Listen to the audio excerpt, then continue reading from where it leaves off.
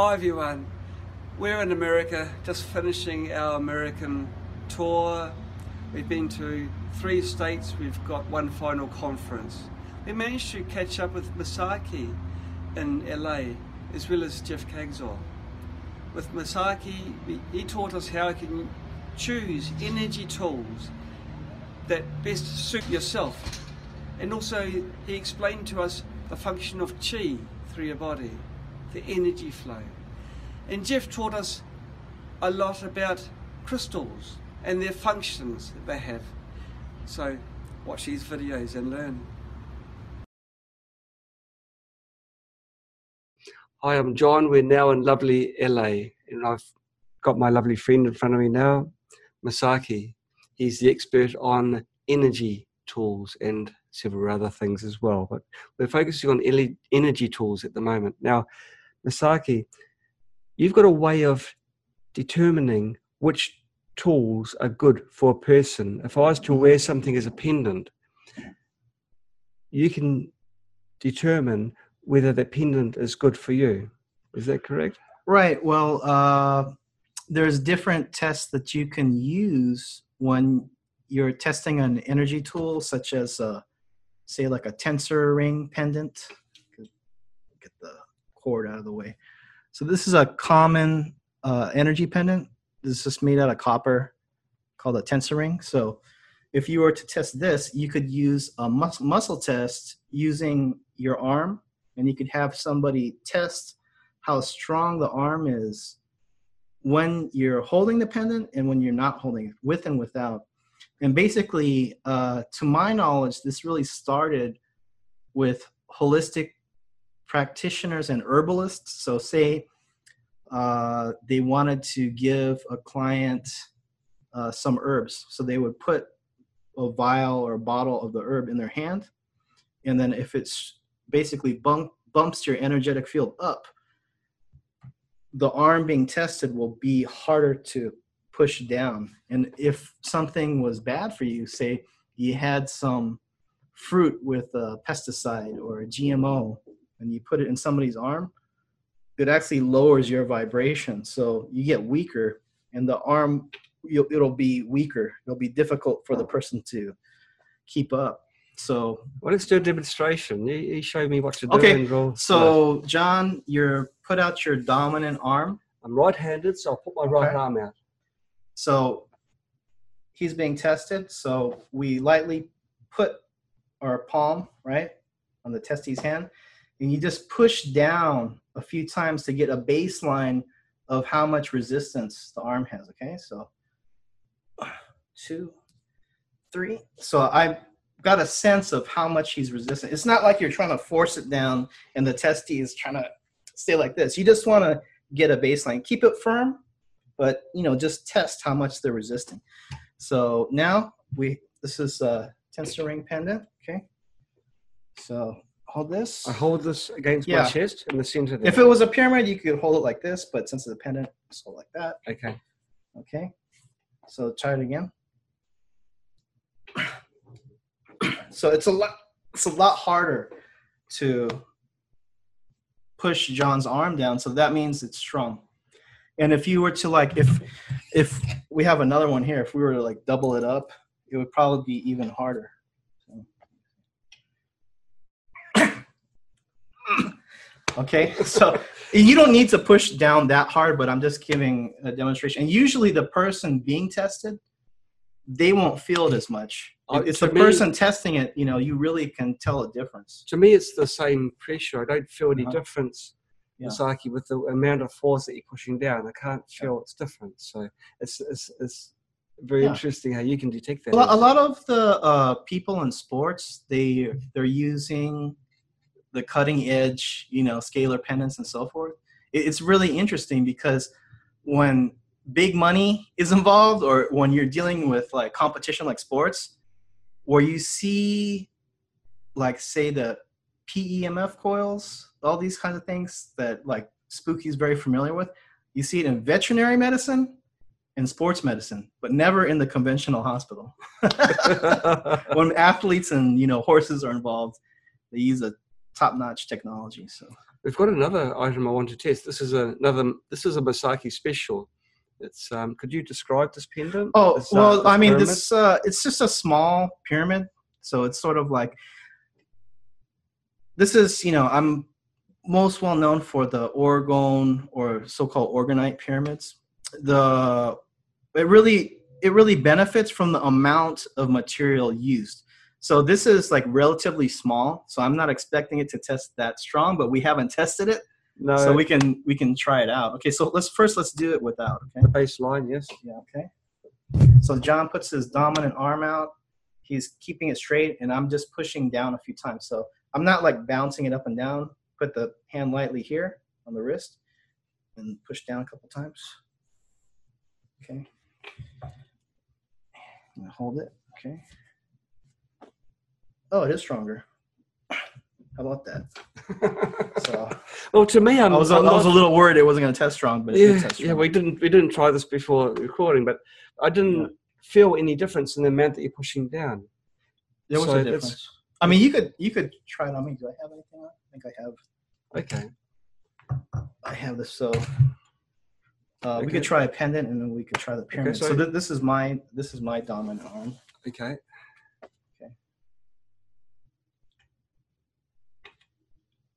Okay, so now try it with the tensor ring pendant. Okay. Right. Wow. That's the difference between like rubber and steel. There's just no comparison. So then you could try it again with nothing. It's gone soft like rubber again. Okay, and then a relatively small pyramid. So we'll see what John finds. Oh, that is very strong for something so small. It's making a big difference. And was the pendant stronger or the pyramid? The pendant was stronger. The pendant was stronger because I was really dubious if these tensor ring pendants worked, because basically it has pyramid energy. It has that high scalar energy, but it's very strong. And again, this is a relatively small pyramid. It's still red. It's still got a positive response, but the pendant was stronger. So the tensor rings, these really came about in the 90s in modern times. There was a man, Slim Sperling. He was an American, and he started using basically copper wire. And if you have a length of wire and you cut it to a certain length, the wire will vibrate just like a tuning fork. So the key is the length it's cut to. So if you use the cubits, the sacred cubits, the measuring foot that they used to use in, say, megalithic structures, Giza pyramid, this is based on the Royal Egyptian cubit, also called the sacred cubit. So this is 144 megahertz. That's what they say, the Royal Egyptian cubit. So if you have it to full cubit, half cubit, quarter cubit, eighth cubit, if you use certain divisions, it'll keep that vibration. If you have that length of wire and you solder it in a loop, one side is positive and one side is negative. But if you add a helix twist and then you solder it, there's no polarity. Both sides are positive. So that's why it has the twist in it.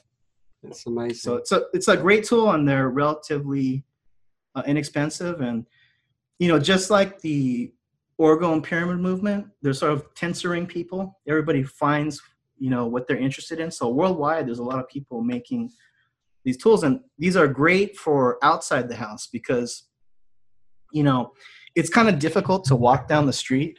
You're like walking down the street with the orgone pyramid, right? But you can walk around easily with a pendant. So absolutely, I recommend, a combination. There are many energy tools out there, but I recommend for people that want to get better sleep, more calm, more balanced because of all the Wi-Fi, smart meters and cell towers out there. A combination of properly made orgone pyramids. I see some shungite here. John has some shungite. So balancing stone from Russia, and then tensor ring pendants. Those are good tools. We bought these we brought them with us for this American tour because we wanted to have some form of protection to absorb the Wi-Fi and other noise that's around in the hotels. Now, people will be asking, is it like, what's the term where you think they can see the article that's being tested and therefore they make their arms stronger. Like as a placebo? Placebo is the word I was looking for. Is there a way that we can prove there's not the placebo effect? Well, as long as the item being tested is in your energetic field, it's going to have an effect. So I've done this before where you can have a person being tested and then somebody from the back put an item behind them and they won't know what it is. And the test is still valid. So, wow. I don't know how you could enter placebo into that if the testee doesn't see what the item is, so that's it's a good way to test energy tools. Other things people use are like pendants, or sometimes they'll use a muscle test with the finger, but usually when I'm testing pyramids or pendants, I'll just have a friend come and we'll test it out. So. Right, so you can actually detect. You can go to a market, a fair, an open fair, with these handcrafts, and you can, with somebody else's help, determine which are good for you. Right, and you usually, one thing that has been kind of beat out of us in the modern culture is trusting yourself, because everybody actually has kind of a tingling or an inclination of like, I like this, I don't like that one, or with people, I had an idea, this person was good, I didn't, but it's kind of like we're told not to trust our own instinct. So when you're out there, say at a holistic fair, and you're looking at crystals, people say like, well, which one should I get? Basically, it's the one that draws your eye. And then once you start touching the different stones, if you feel like one's strong and you really connect with it, that's the one to get. So, and it can be fun. Basically, the more experiences you have with different energy tools, you'll see that certain match with you better. And even though these tensor rings, they basically from everybody I've worked with, they work for everybody. If you feel it doesn't match with you, that's fine. And you can find something else, So I just encourage people, try it out for yourself, and then develop a sense of your own internal compass and what you like, what you gravitate to, Right. If you didn't have anyone with you and you felt you didn't have the ability of just sensing which one catches your eye, or you're feeling the energy from something, is there another way?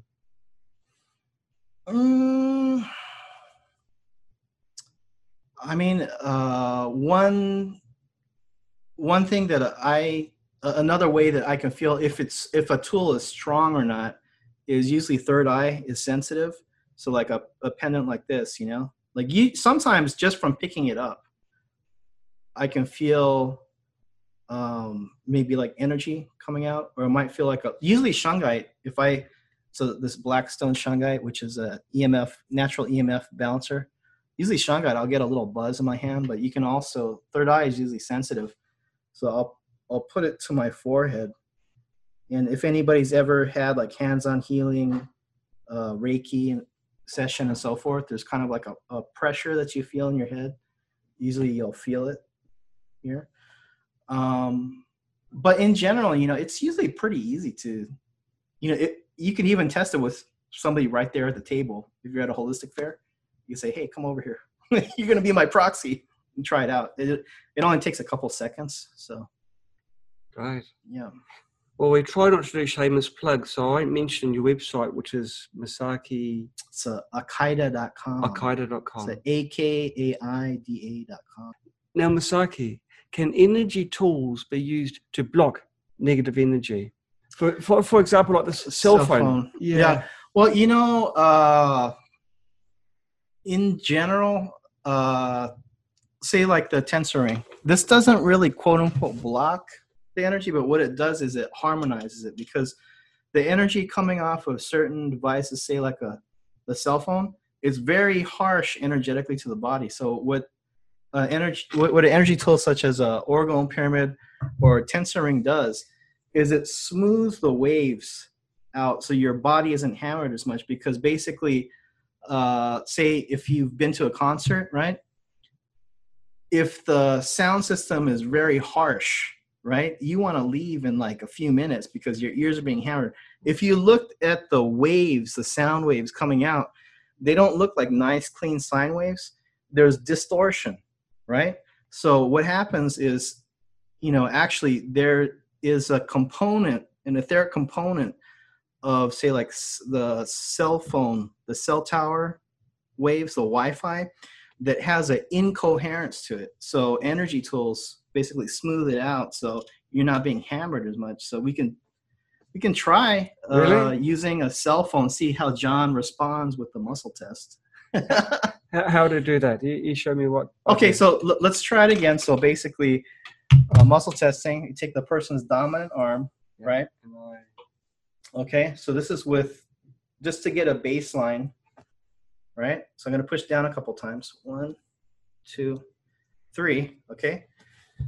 Then let's put the cell phone here. All right. 1, yeah, this drops.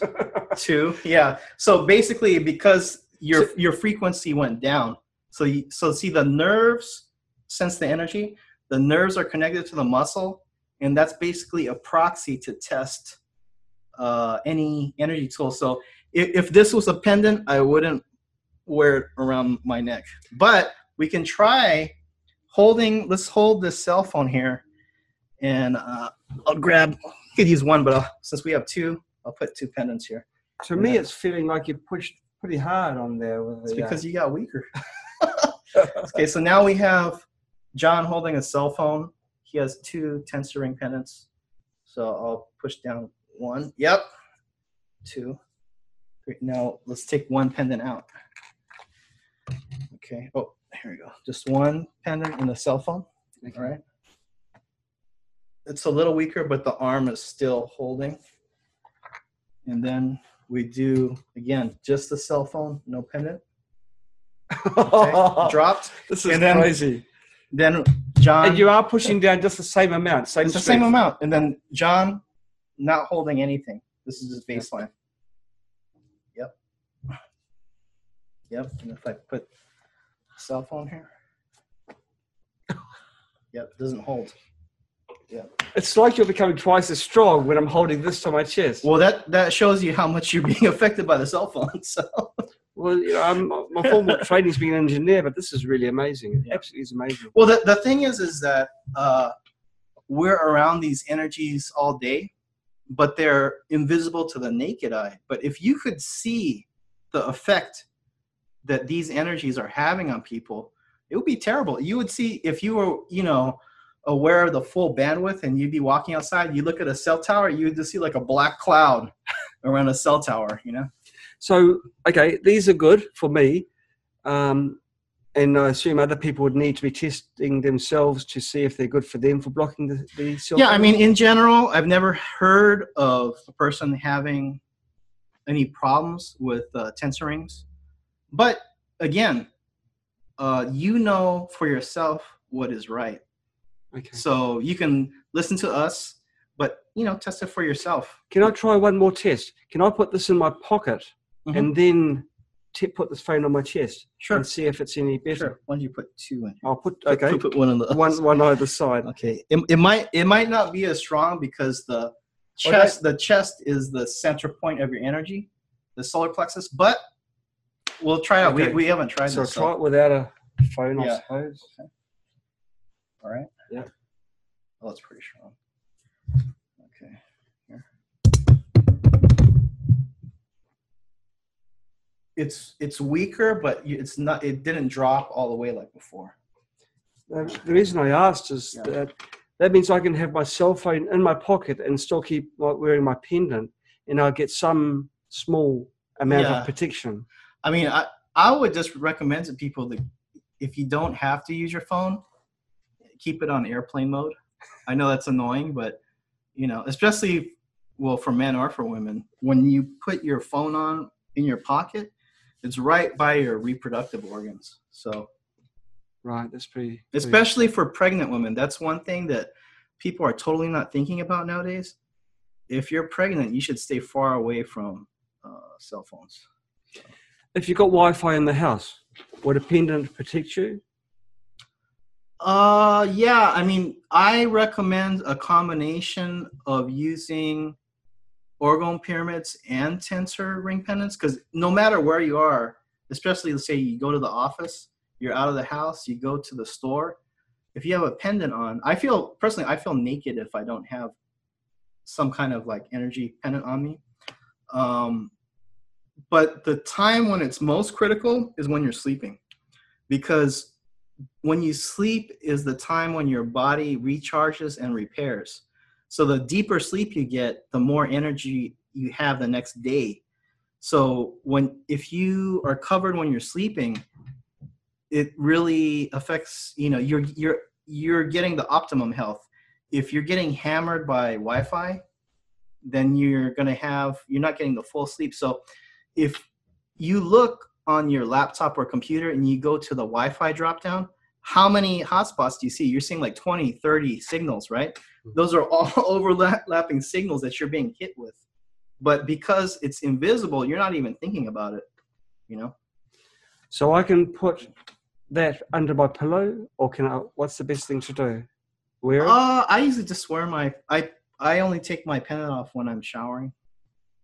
And, there's, on my side, I only have pendants, but you could look around the net and there's people making all kinds of, spheres. They call tensor ring generator. You can put on your bedstand. There's bigger hoops, bigger size tensor rings that you could put under your pillow. So, and again, there's a whole universe, there's a whole range of energy tools out there, but these are just some that people can look into. Right. Thank you, Masaki.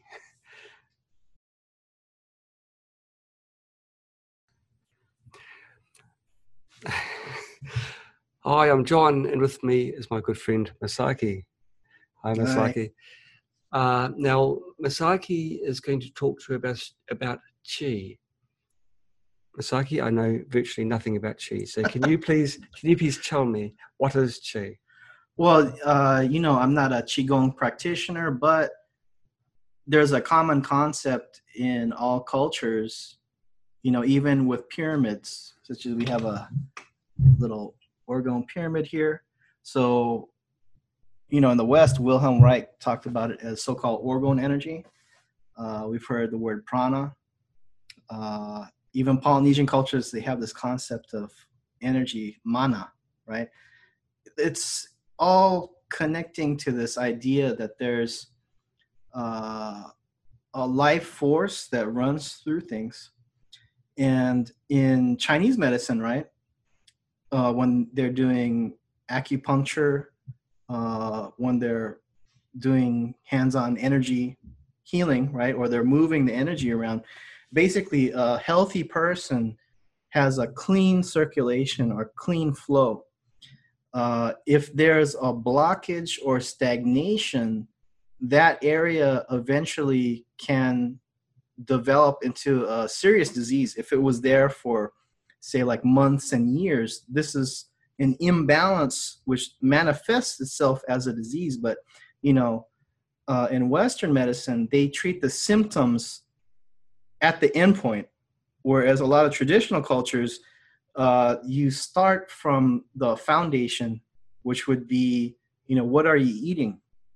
What's your stress level, right? The pace of your life and those kinds of things. So, and like in, say, like Western Hermetic system, they have a concept of as above, so below, which is everything starts at an energetic level, or it starts even as a thought. And then eventually, if that energy persists long enough, it descends down into the 3D material world. And where can we find this? It's very similar to the concepts used in the spooky remote, right? We're sending to an energetic layer, and then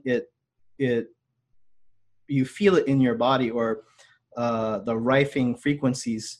They're going to an electromagnetic wave, which is, scalar energy, which we never hear about in the traditional schooling. But I think a lot of the spooky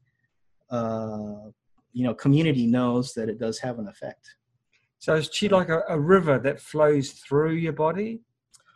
Well, it's an energy, and it could be blocked, or you could have a clean flow. But what we want to see is a clean circulation, right?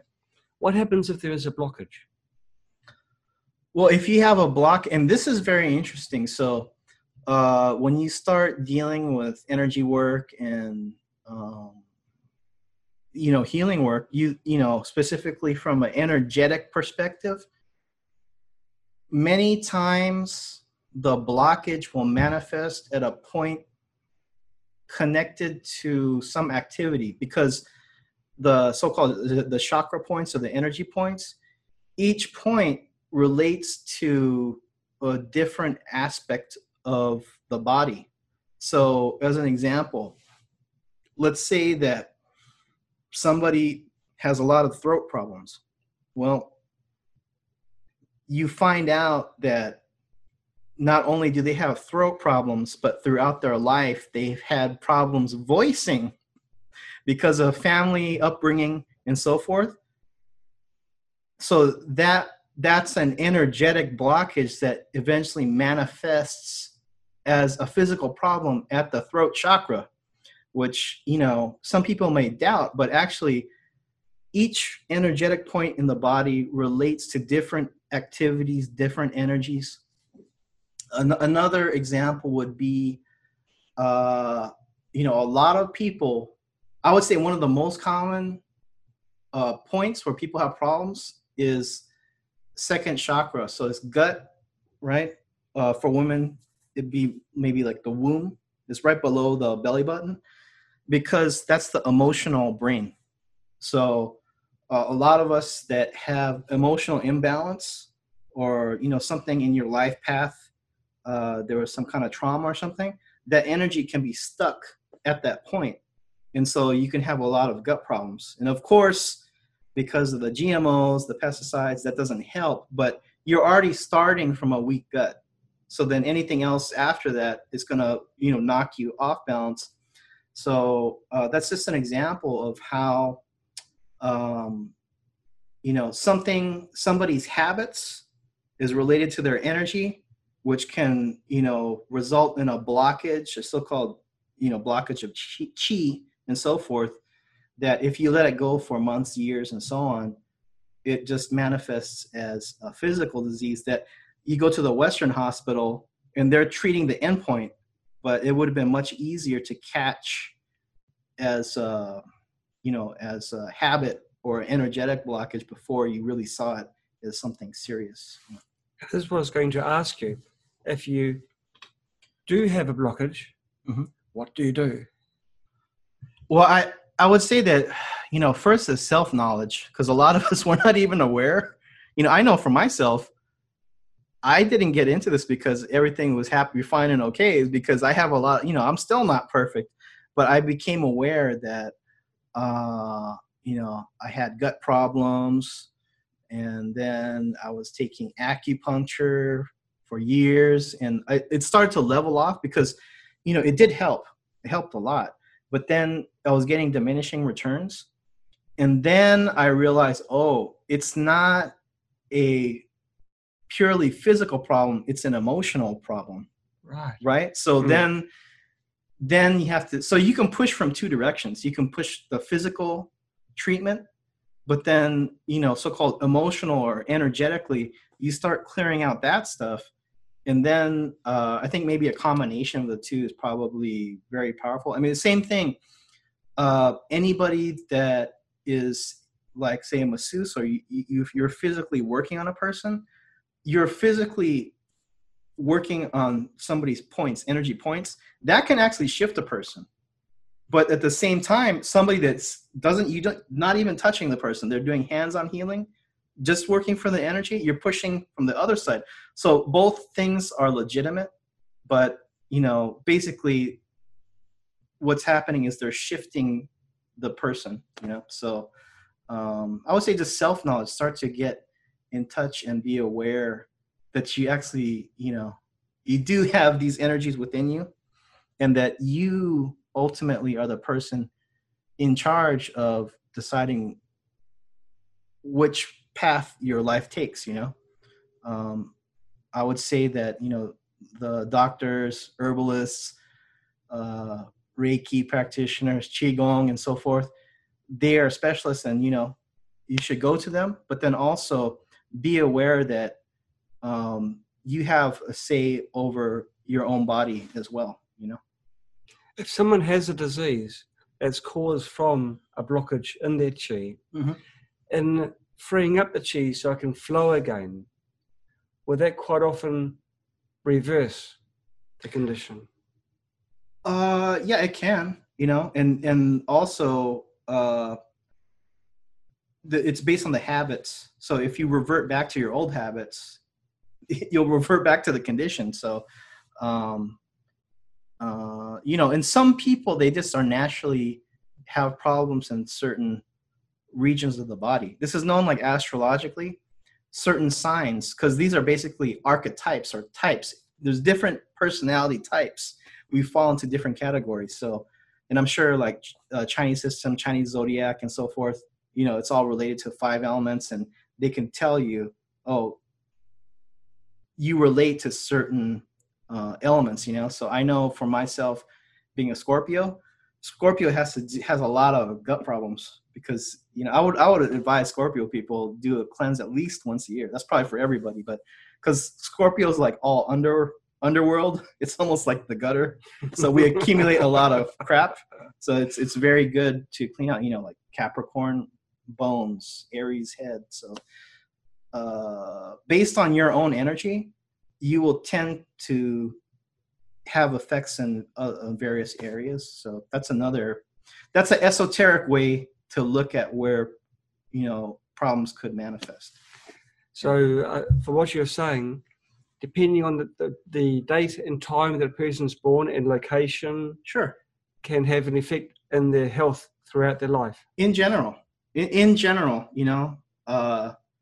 like Pisces feet. I was talking to a friend the other day, and I was just interested because I knew she was a Pisces. And I said, have you ever had any foot problems?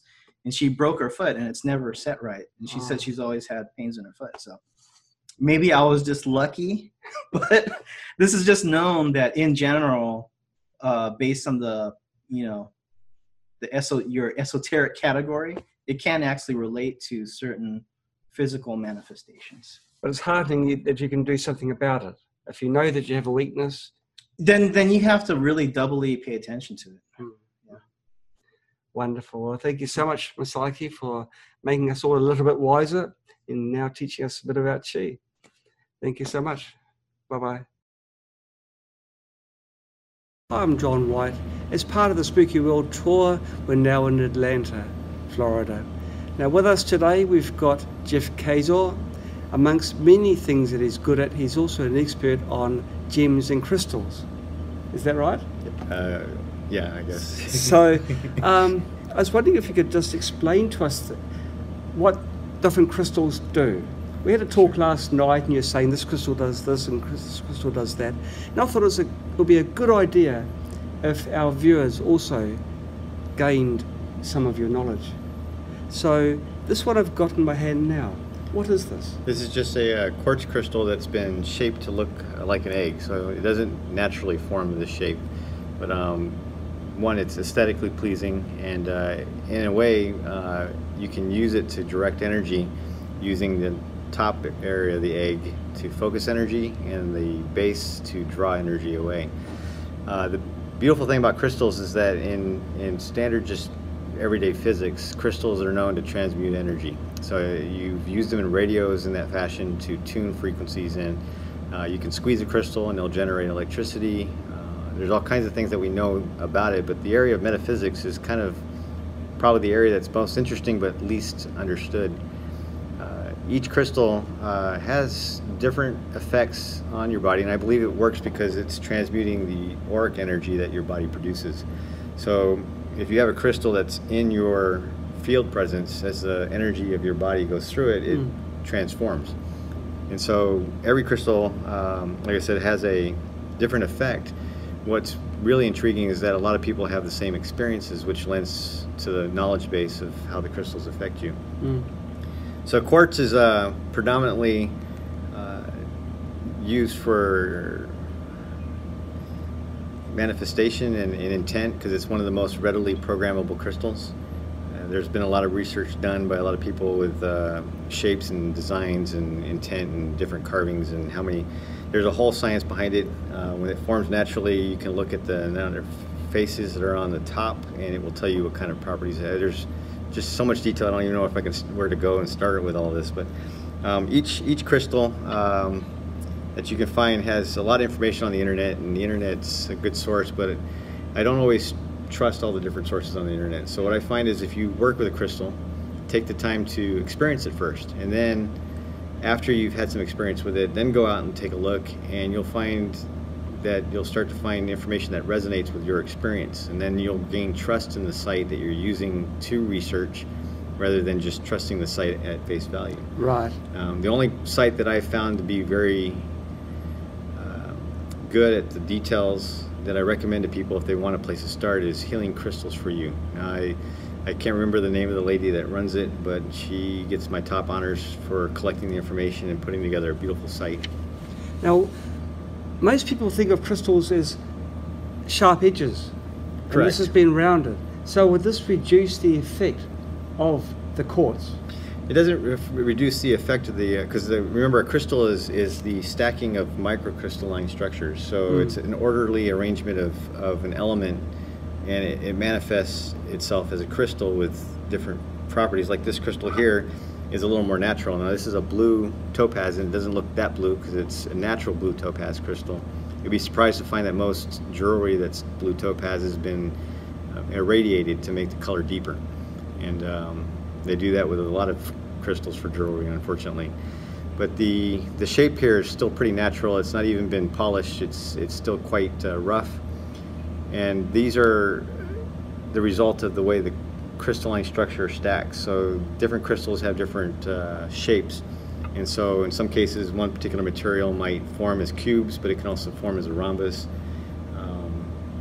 It really depends on what it looks like at the microscopic level. Right. Now, I don't know much about crystals, Jeff, I've got to admit.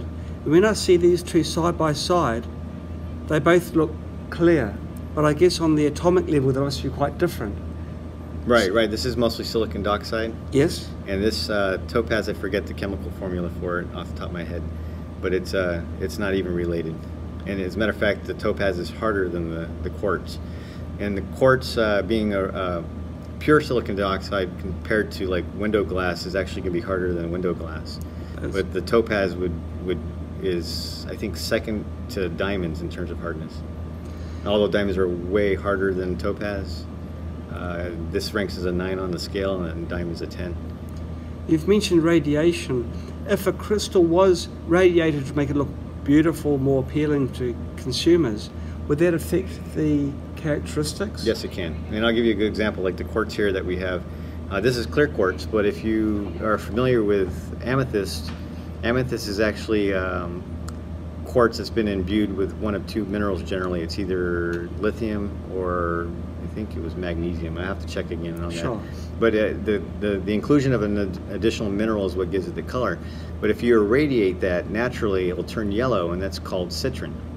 Now, if you take regular amethyst and put it in your microwave or your oven and you bake it hot enough, I don't know about microwave, but today's technology, Sure. you can actually turn amethyst into citrin, but it will look burnt. It'll look, what we call processed citrin. It looks really dark and kind of a burnt orange yellow.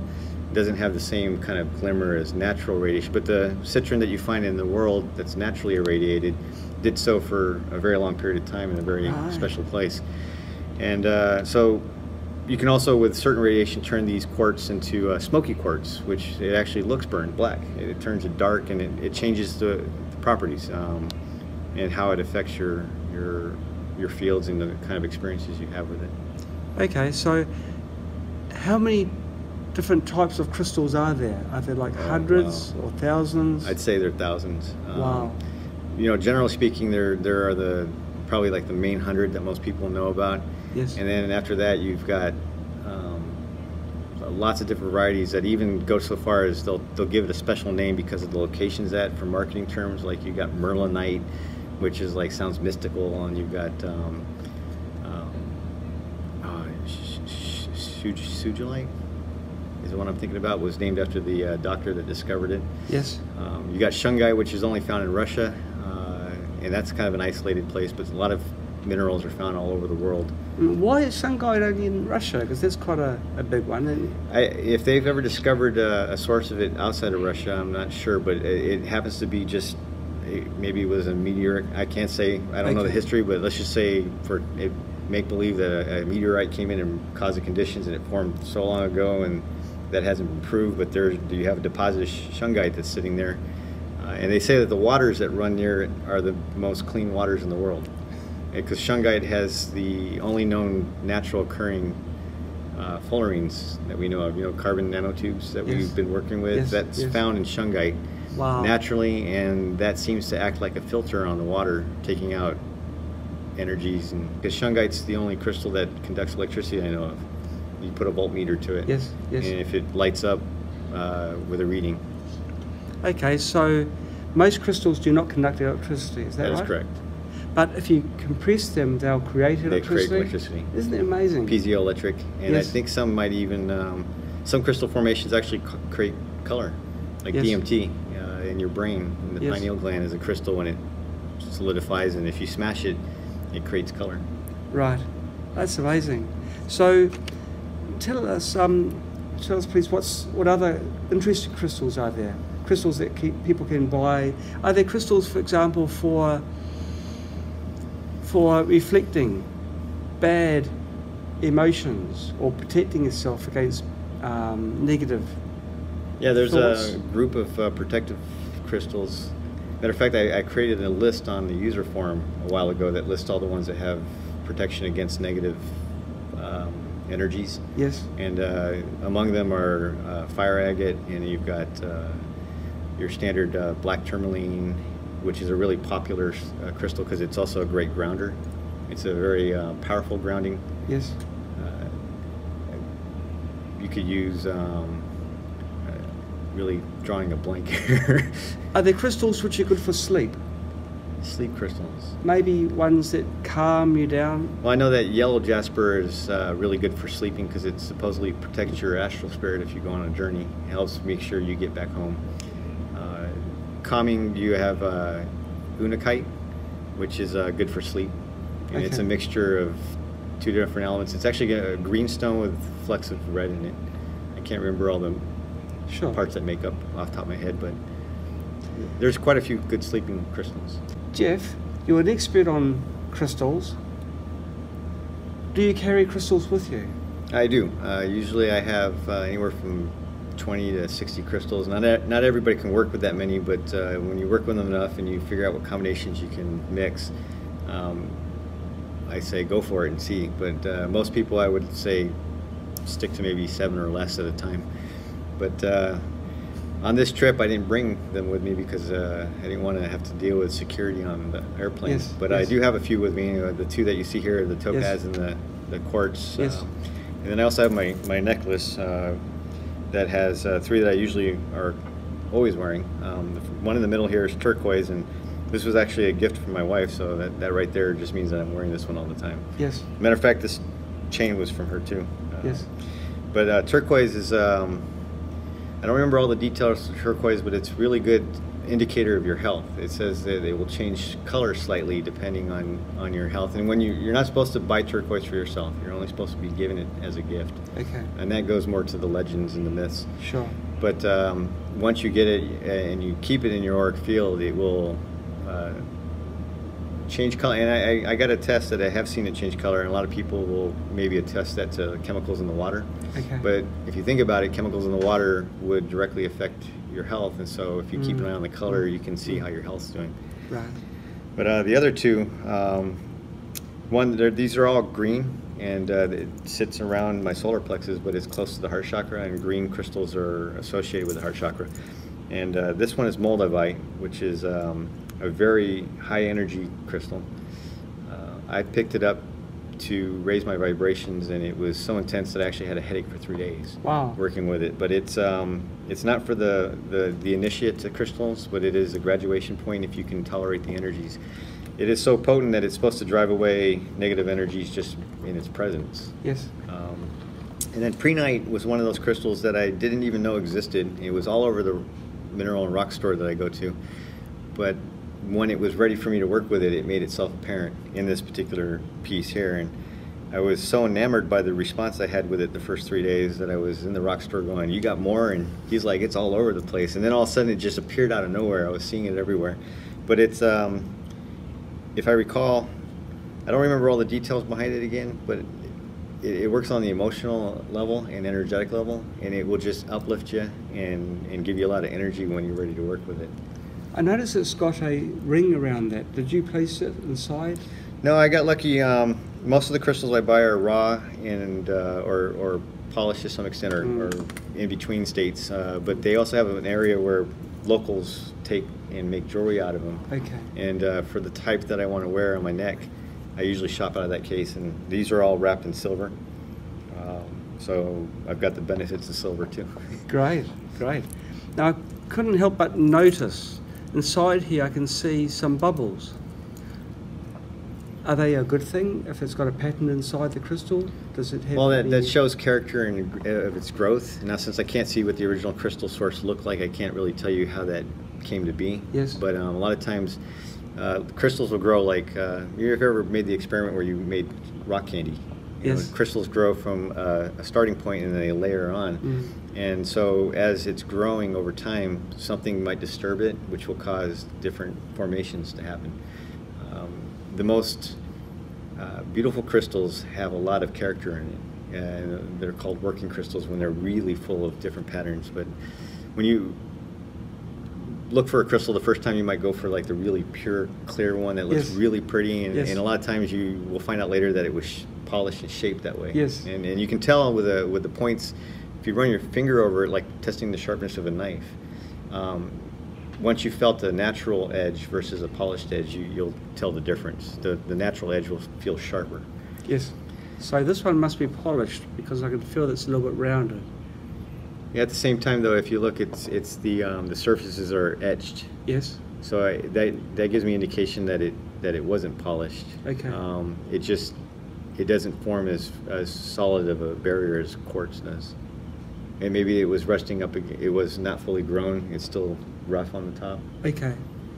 I also noticed there's an awful lot of activity in there. Right. A lot of activity, and it's almost like it's got a character. Yeah, it's a lot of character. There wouldn't be another crystal that's like this one anywhere. So that's quite interesting. And some crystals, when they're growing, when they have those fracture lines, that could be a stacking thing. So if you ever taken like two plexi boards Yes. and put little beads in there, you'll notice that when you shake it up and let it fall and stack, that they don't always arrange perfectly ordered. There'll be That's points true. where there's gaps because it has to find how to stack. The same thing happens with crystals when you have certain shapes stacking, like rhombuses. They might stack orderly and make a giant rhombus, or they might flip on the side and then throw the whole thing off, and then you'll get a fracture line that grows in there. Yes. And that's how some of those form. Wow.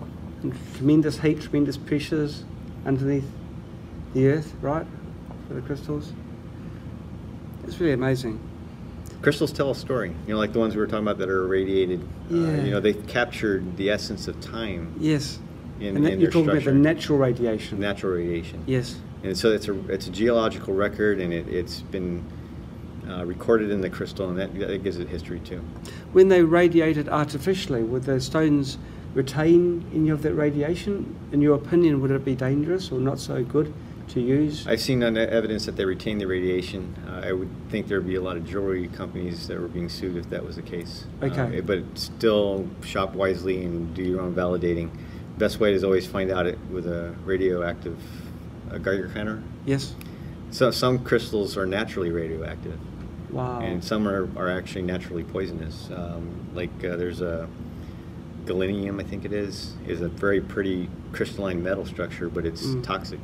You'll be surprised how many crystals are made out of asbestos when you boil down the chemical formula. Yes. So you've got copper-based minerals Yes. like your malachite, The dust can be poisonous to the body. So Okay. you really have to do your research to know how to handle the crystals. Okay. Some are salt-based, and you don't want to ingest it. But generally speaking, when they're locked up as a crystalline structure, they're safe. There's just a couple exceptions, like mercury. Mercury is really, really toxic, but when Yes. it's locked up in, I forget the name of the crystal, but it's red. It's the primary source for mercury, actually. I can't remember the name of it, but And they use that crystal to produce mercury. right, they pull the mercury out of it. But when it's in that and it's locked up, usually with calcite, you can handle it and not Okay. get infected with mercury poisoning. Okay. But the Indians actually take the red crystal and they crush it to make the color for the. Yes. I forget the name of the practice, but Does that release the mercury? it could release mercury, and I believe in modern days they no longer follow that practice. But Okay. that I have to double check that. But I was surprised that a lot of people didn't know if they use the traditional methods that they're actually putting mercury on their forehead. Right. How do people know if a crystal is perfectly clear that it's not glass? How can they be sure that what they have is a genuine crystal? That's a very great question. You probably have to look at it with a jeweler's loupe to look at the microcrystalline structure. Yes. But another way is if you take a crystal that is made out of glass to glass and you try to scratch it, it won't scratch. But if you take a real quartz crystal to glass, it'll scratch it Okay. because it's actually harder than glass Okay. because of the purity of it. Okay. Well, I've got a shungite pendant that I'm not wearing today. I've got one here to show. Oh, awesome! So this would have come from Russia. So it's got a history. It's got a story behind it. Big And, history. Great chemical formula. And we're told that it absorbs negative energy around. It does, and it transmutes, and it seems to be able to cleanse water. I've tried it a few times. Actually, I put some shungite in water and let it Yes. sit for a day, and it actually oxygenated. My question is, if we wear this over a period of time, if it's absorbing all the nasty things, isn't it going to come to a point where it can't absorb anymore? I don't know if it comes to a point where it can't absorb anymore, but it does get full. It does stop, just like anything else, it needs refreshing. Yes. So all crystals need a period of cleansing and refreshing. There are a variety of different methods that you can use. You just do an internet search, you'll get 20 different methods, and I don't consider all of them necessarily safe, but some practices is putting them under the moonlight, some would put them in the daylight, but some crystals are sensitive to daylight. They'll fade over time. What I like to do is I found selenite, which is a crystal that's beautiful. It's got optical fiber optic capabilities because of the way the crystalline structure lines up. Yes. And it's based out of salt. Is one crystal that doesn't require cleansing and recharging because it naturally cleanses itself, but it extends that property to crystals. So if you put a crystal next to it for 15 minutes, it will not only cleanse the crystal and recharge it, cleanse it, but it will recharge it as well. Gosh. So it kind of acts like a battery. Yes. Now carnelian is one that you can use to cleanse crystals, but it doesn't recharge them. And so you have to recharge your crystals and the carnelian over time. Yes. But carnelian is a good way you can cleanse the crystal. You can also hold it underneath running water, and running water will cleanse the crystal. Not recharge it, but cleanse it. Okay. It draws off all the negativity. Okay. But not all crystals are safe for water. So you kind of have to choose your method. You can bury it in rice, bury it in the ground. Yes. But it is. You need to treat them with respect and take care of them, and they'll take care of you. If I didn't have any crystals, what would you recommend as a general beginner's crystal, just to carry around for everyday use? As a starting crystal, I would say black tourmaline. Black tourmaline. Yeah, because the black tourmaline will start working on the root chakra. Yes. And it also works as a grounder, so Okay. it'll help stabilize you energetically, maybe even emotionally. And then from there, I would maybe add. You can go to the other extreme, go with an amethyst. Everybody loves amethyst. It's got a beautiful color, and you kind of, if you're looking at it from a chakra point of view, you're working on both ends. And then citrine is another one that a lot of people like to go to. They're very common and easy to find. Yes, yes. Okay. Now, Jeff, I've got an opal here. Can you tell us a bit about that? Sure. Opals are really cool because they're predominantly water. Wow, I would never What knew happens that. is like a mineral form, and then as the water takes and washes it out, it brings in silica and other minerals, and it, if I remember the process correctly, I'm sorry if I get this wrong, but it replaces the mineral with itself, and then you get an opal out of it. That's why you'll find opals kind of imbued in other minerals. Yes. And there's two types of opals. There's common opal, which is not translucent and pretty, and, but they're pretty in their own right, don't get me wrong, but they're opaque. And then there's the kind that have translucency, which is like this one here. Yes. And when it has lots of sparkle, they call it a fire opal. Wow. Typically you'll see reds and that associates with fire, but not always. Yes. This one's got blue and green in it, and it's actually quite a beautiful piece. But I am not able to identify locality on opals, Sure. because I don't work Sure. with them that often. Mm. But and the other thing with opals too is that depending on where it comes from, they all carry different properties. So you have Peruvian opals that are really known as an opal source, and then you have Awahi opals that come from Oregon. Yes. And there's just so many different kinds of opals, and that's why it's really sought after, because each one's, there's Boulder opal. That's its all. I mean, it's like they're known for the locality, and then that carries the energetics with it. Okay. Is there any special care that needs to be taken with opals? Yeah, I would occasionally wipe it down with some moisture, since it is predominantly water. If you let it dehydrate too far, it could crack. Now, I don't know if that requires you don't have to soak it in water or anything like that, but occasionally your standard cleaning practices probably is enough to keep it moist. But if you don't think you've given it enough water, it won't hurt to just take and put a paper towels with moisture on it for 15 minutes and then pull it Okay. off and let it get its thirst Yes. taken care of. Is it a very hard stone? It is not that hard, actually. It's hard enough to be used as jewelry, but it's I'd have to look up its Moss index again. I think it's harder than your fingernails, but it's Okay. if you were to put it up against quartz or something like that and let it rub, it would go first. Okay. Oh, thank you, Jeff. It's a beautiful piece. Well, thank you so much for your time today, Jeff. No problem. Thank you. That's great. Thanks, John.